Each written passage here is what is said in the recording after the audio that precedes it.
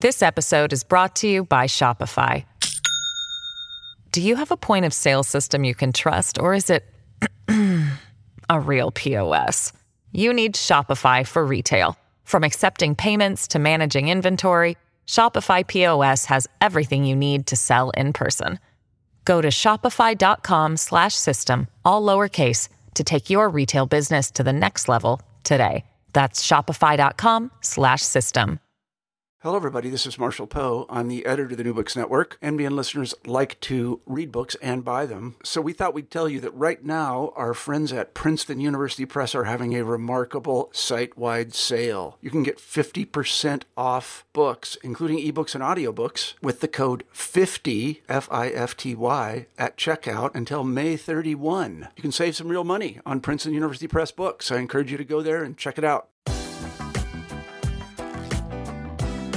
Hello, and welcome to New Books in Anthropology. My name is Čarna Berković, and today I will host this channel. My guest today is Martin Demand Fredriksson, who last year published a book called An Anthropology of Nothing in Particular. Martin, welcome to the show. Thank you. Martin, I wonder if you could begin the interview by telling us a bit about yourself. Yes, of course. I'm a social anthropologist, originally from the University of Aarhus in Denmark. Currently, I'm at the Department of Social Anthropology in Oslo. I have been conducting fieldwork in the Republic of Georgia for the last 15 years, I think, something like that. Originally mainly about relations between time and materiality and experiences of boredom among subcultures in urban settings, and have more recently also begun conducting fieldwork in Bulgaria and Croatia on somewhat similar themes and thematically, both in Georgia, Bulgaria, and Croatia, on questions of nothingness and meaninglessness. And how did you come to write an anthropology of nothing in particular? What got you interested in thinking and writing about nothingness? Well, but by coincidence, in some sense. Originally, I was interested in doing research on atheism, and I had begun both doing or conducting some pilot interviews with people I knew in Georgia, and had begun reading about the theme. And one of the things that came up in the interviews was that when people were talking about atheism, they were not talking about atheism as such. I mean, they were not talking about disbelief only, or disbelief in a religious sense, but more about general senses of disengagement, or things that were verging on nihilism much more than on atheism.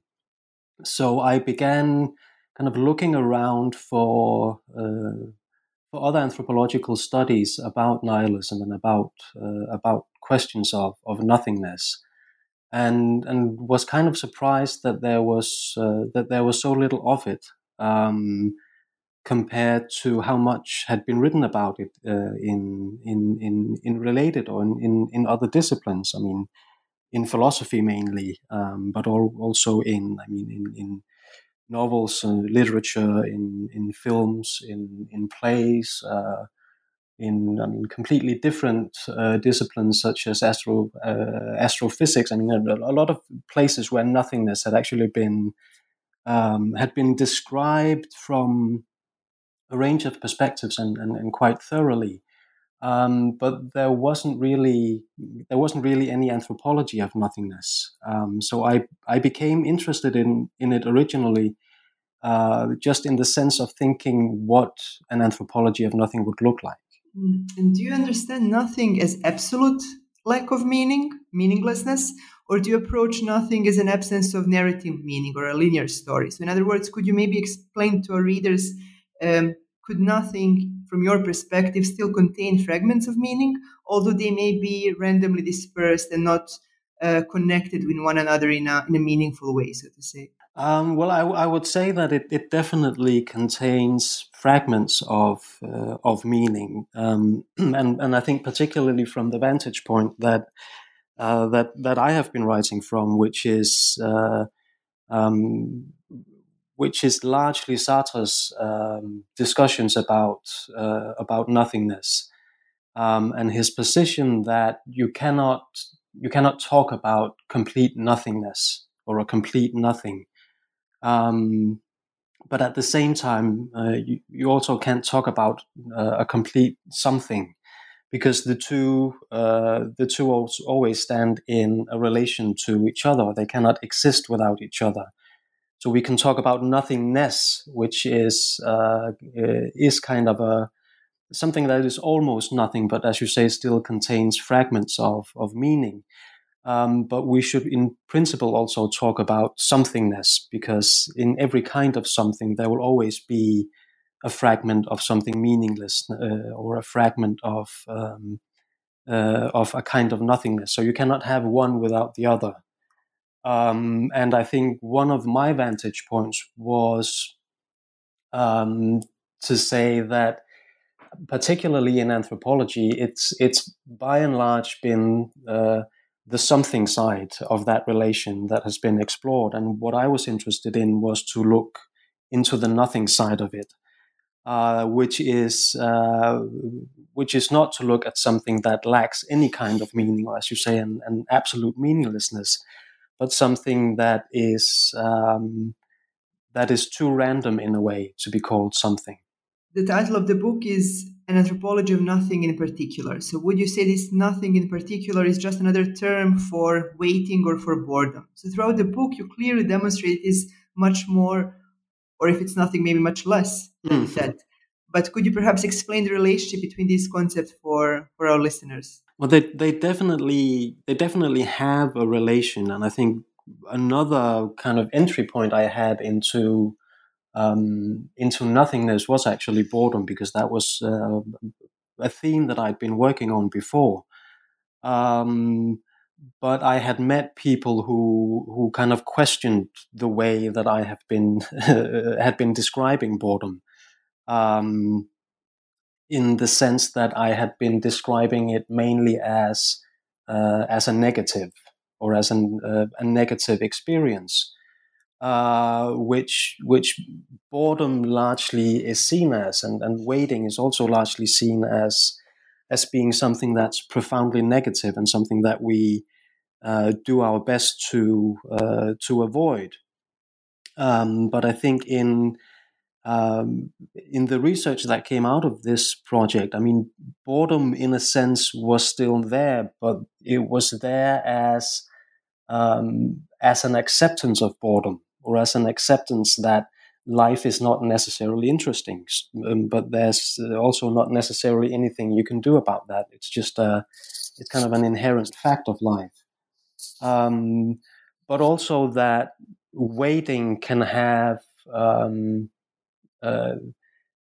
it can have different kinds of forms. So there can be a telos of waiting that is different from the way we usually see it, because we usually conceive of waiting as waiting for something, and not as a question of waiting for nothing, or being in a situation where something else ideally should happen, but you kind of know that it won't.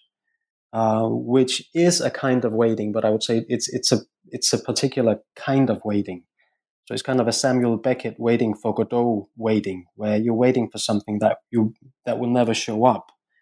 But I think in the sense that in the way that it appears in the book, it's like this, that you're waiting for nothing, that you're waiting for a difference that will never come around. A difference that would never come around. It's a very nice way to describe nothing. Yeah. Since anthropology is inherently a comparative exercise, how does nothing in one place differ from nothing in another place? On pages 6 and 61, you write that, and this is a quote, Nothing and meaninglessness exist in many different places and contexts, but these are not the same kinds of nothing. So, what different ideas of nothingness did you come across in your work, and where do their specificities and differences come from? Well, I think one of the tricky things about nothing is actually situating it. And I think throughout the book tried in one way to do it and in another way not to do it, in order to kind of have exactly a particular kind of nothing stand forth, while still somehow trying to create a general sense of nothingness. And there was one book that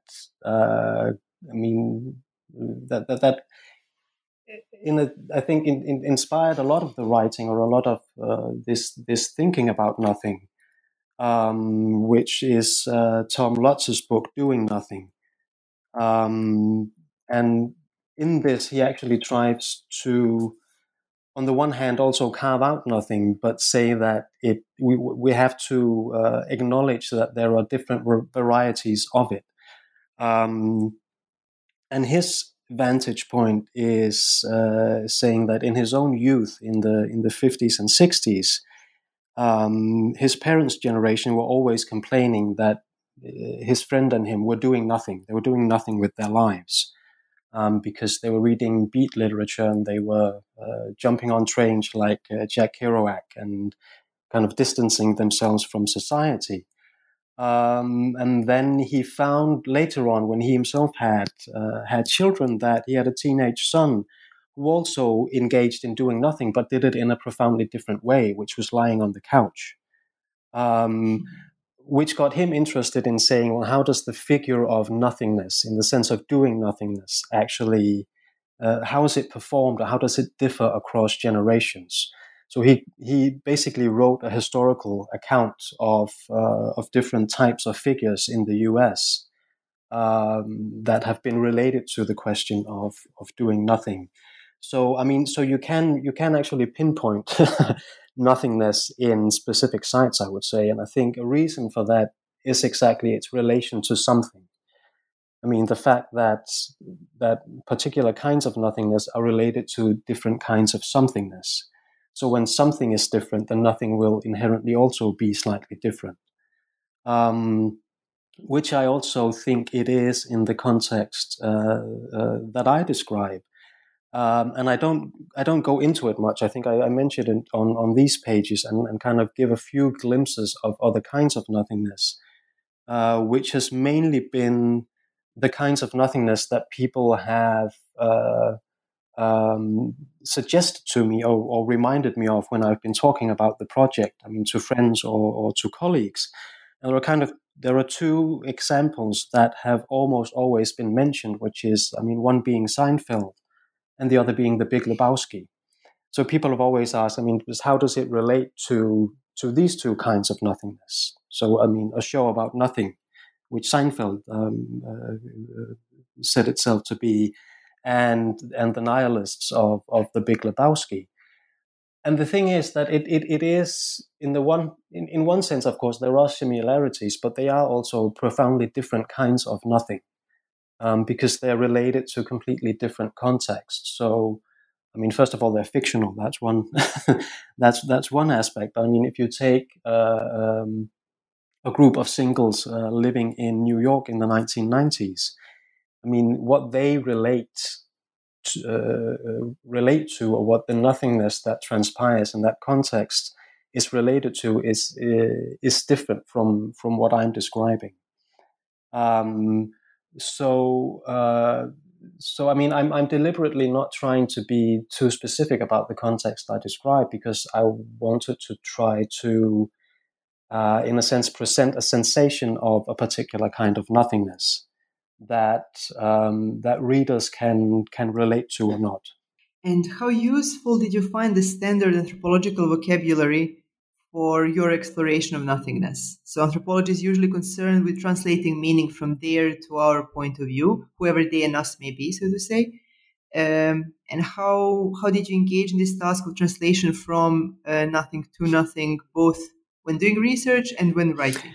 I think when doing research, a lot of it came around as a dialogue between my interlocutors and myself, because of, in a sense, of my own relation to nothingness, and my own perception of what nothingness might be, or my own compulsion to make sense of things, which is in a way what I was brought up to do academically, because I mean that's what anthropology is largely about. I mean, we try to make sense of things. So I mean, a lot of it, I mean, took its vantage point in my own inability to kind of comprehend what this was, and something that actually led to discussions about nothingness during research. Not that we, I mean, try to convince each other of of what meaning was, or what it might be, or why it might be lacking. But I think in the book there are a lot of my own hesitations are definitely present, as a very distinct me, and my own udanophobia, or my own fear of nothing, in terms of thinking about these themes that were severely challenged during research. So I mean, but that part was, in a sense, it was relatively easy, because I mean, it became a dialogue about the theme. I think it became much more difficult when I actually had to write about it, because there isn't really a vocabulary of nothingness in anthropology. I mean, there are related themes that you can kind of pick up on. I mean, doubt, or invisibility, or dissolution, or absence, but there isn't really a distinct language to talk about nothing. So I think um, the places where I drew my inspiration, or where I kind of had my academic debates were with text and authors outside of anthropology, in philosophy mainly, but also in film theory, and in absurdist theater. Yes, and as I was reading the book, actually, I had all these associations to queer theory, as I mentioned to you earlier. So first, the way your interlocutors interact with one another and with you reminded me a lot of the so-called queer sociality. One of your key informants, Oz, who is quite a character, behaves similarly to what Elizabeth Povinelli describes as stranger sociality. So he navigates social relations and estrangement in a very particular way, which goes against the usual reciprocity, give and take of friendship or romance. And second, the relationship of your interlocutors towards time seems to be profoundly queer. And by this, I mean unconcerned with productivity, future, success, happiness, life stages. And it reminded me of an embrace among various queer communities of that which in the middle class heterosexual worlds would be called failure or emptiness or meaninglessness. There are references to queer motifs throughout the book, but there is little explicit use of queer theory. Although you as you mentioned, draw theoretical inspiration from various disciplines and modes of writing and various sources. So do you see any intersections or overlaps between an anthropology of nothing in particular and queer theory? And if yes, where are these intersections? Well, I think there definitely is an overlap. I mean, I'm not sure I would call the book in itself queer theory, but mainly because it doesn't really, it doesn't deserve it, in the sense that, as you say, I mean, I engage kind of superficially with themes that are definitely prominent in queer theory, without necessarily unfolding them very much. But I think if you were to put a theoretical perspective on the book, queer theory would be a really good place to start. I mean, you could say, in a sense, existentialism is my vantage point, but queer theory, in a sense, might actually have worked just as well, if not better. And I think, I mean, one of the people that I draw on is Sarah Ahmed and her writings on relations, and particularly on linearity, which is really a theme that runs throughout the book, in terms of looking at what happens, in a sense, besides the linear, or what happens in situations that are not straightforward, or where linearity is broken. And I think, again, if we take this nothingness, somethingness relation, I mean, linearity in this context is part and parcel of the context, or the something that a lot of this is related to, or stands in opposition to.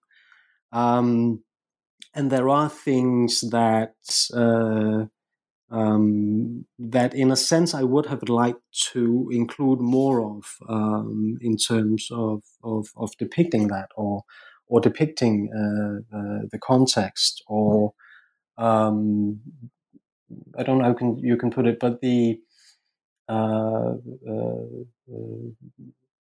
atmosphere of what was taking place. One of it is something as simple as music, for instance. I mean, you could, in a sense, you could very easily create a soundtrack that would fit that would fit this book, in terms of the music that was continuously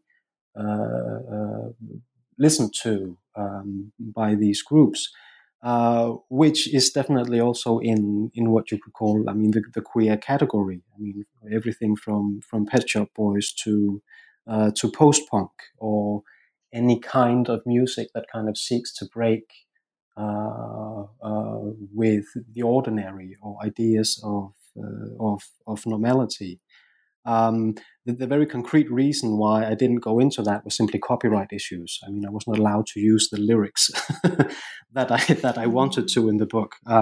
So, I mean, if I ever get permission to do that, there might be a sequel. But no, I think there is a series of overlaps, as you mentioned, in relation to ideas of linearity, and to of being, as you say, unconcerned with the future, or kind of embracing your own disengagement, or your own seclusion from something that is seen by others as being normal, or being linear. This episode is brought to you by Shopify. Do you have a point of sale system you can trust, or is it a real POS? You need Shopify for retail. From accepting payments to managing inventory, Shopify POS has everything you need to sell in person. Go to shopify.com/system, all lowercase, to take your retail business to the next level today. That's shopify.com/system. And one thing that our listeners should know is that the city and the country where the book takes place are not named in the book. So we don't know where your fieldwork took place, and so on. So why did you decide not to name the city and the country, and to strip your story of most social markers, especially if there are different kinds of nothingness in different places? I really like the narrative effect of this decision. But could you maybe reflect upon how you made this decision, and what was gained by it, and what was perhaps lost by it? Well, it wasn't. I mean, first of all, it's not that it's a secret where it where all of this took place. But the specific reason for, in a sense, deleting the context, or deleting the city and the country, was that during writing, I kind of felt that I needed to find a style that represented the content. So I started looking through the draft of the manuscript to kind of find cues or ideas in terms of what I could do to pursue that. And one very simple thing was that it was mentioned at one point very randomly by one of the people there that geography is pointless. I mean, there's no point to geography. So, I mean, the original idea to delete the city was simply to say, okay, but if I took that seriously, what would it do to the manuscript? So I basically went into the draft and started deleting the names of all place names to see what effect it would have. And one other reason for doing it was that the original draft was written as I guess you could say kind of a standard monograph with an introduction, a chapter about the context, and then distinct chapters on specific themes. But when I had almost finished that, it felt like I was kind of betraying the content of the book, because I was trying to order it. I was trying to make sense of things and place things into categories that, so to speak, the field had tried to dissolve. So I started, in a way, breaking the narrative of that first draft, and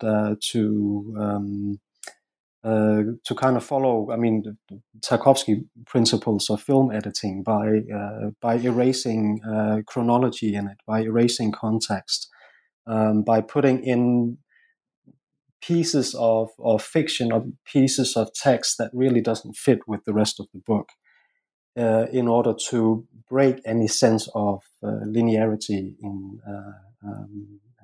the manuscript overall. So I mean, so one part was to kind of stick to this claim that geography is pointless, and another part was, in a sense, a stylistic choice. And I think what it does is that it, in my opinion at least, I think nothingness actually stands forth as, I don't know if you can say clearer, but as the sense of it, I think, becomes stronger. I mean, the down point or the downturn is that you can't really relate it to anything specifically.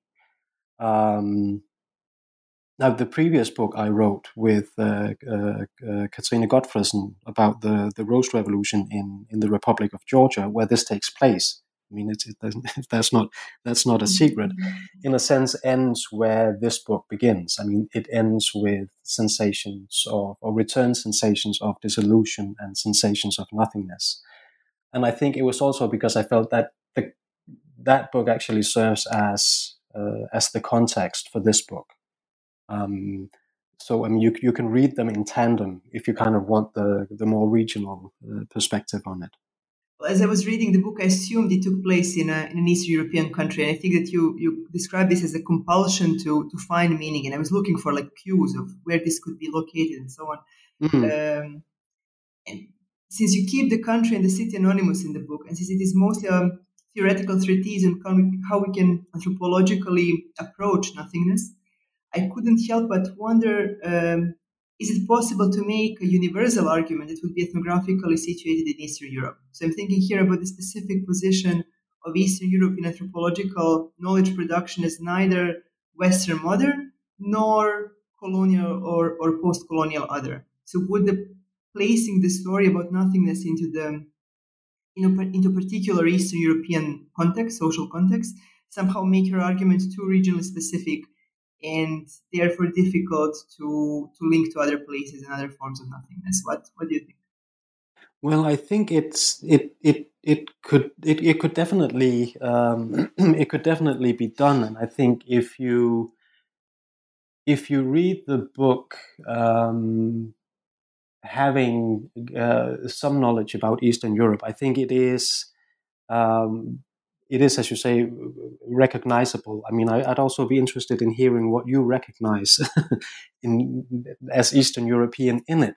But I think there are things that transpire that you can read if you live in this region, or if you've conducted research or visited the region.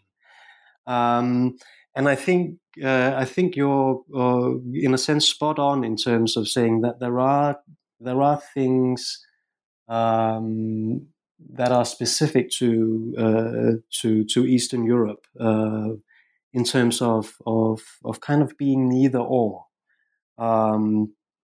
which is what I've been interested in relation to the research I've been doing in Bulgaria and Croatia, or that I'm conducting now, is to say what is this kind of either or aspect of this particular region, which is it has a sense of almost about it, that it's almost a colonial other, but not quite, and it's almost Western modern, but not quite. But it's still there. So again, it's not that it's nothing, but it's also not a particular kind of something, or it's difficult to pinpoint what kind of something this is. And I don't have any any conclusions on that now. But I think, the book could easily have been written as an ethnography that was very firmly situated in Eastern Europe, and in relation to, a lot of writings that explore similar themes that have been prominent in post-Soviet and post-socialist studies. I mean, primarily in terms of something like disillusion. But as you say, it's. I think the aim for me here was to not say to say that the book is not about anything. It's about a particular kind of sensation. So it's not about Georgia, and it's not about Eastern Europe. Even though you could read it as such, if you'd want to. But one of the things I'm experimenting with now is to say that if you take some of the same principles that are used in writing this book, like essentially deleting the context or deleting place names, would it be possible to write something that actually compares different places in Eastern Europe, or that compares the material that I have from Georgia, Bulgaria, and Croatia, and also from Albania, in order to see what kind of nothingness would transpire from that, which I'm sure would be something different. But I'm not sure. I haven't decided whether that's the right way to compare it. I think doing a cross-cultural comparison of nothingness would be really interesting. If anyone's interested in doing that with me, they should just please call, because I don't have the material to do it. But I'd be interested to know what was recognizable as Eastern European to you when you read the book. That is a good question. I guess because I knew about your earlier research in Georgia and current research in Croatia and Bulgaria. Yeah. I do want to mention it. I think that your decision to rewrite the first draft, which was, as you mentioned, academic with introduction and a clear setting and so on, to rewrite it into the current version, published version of the book, is in my view a very good one, because it's a very original piece of writing, which was a lot of fun to read. So I warmly recommend it to our listeners. I think that we've taken up a lot of your time, and in the last few minutes, I would like to ask you if you could tell us what you're working on now a bit more. So you mentioned you're doing research in Bulgaria and Croatia. What it is about, and how is this new research going? Well, it is in a sense a continuation of this interest in nothingness, but in but there's more something in what I'm doing now. But I think I briefly mentioned what I'm interested in is things that are I guess you could say almost but not quite, the notion of on. I mean, things that are on something. So things that verge upon almost being without quite ever making it there.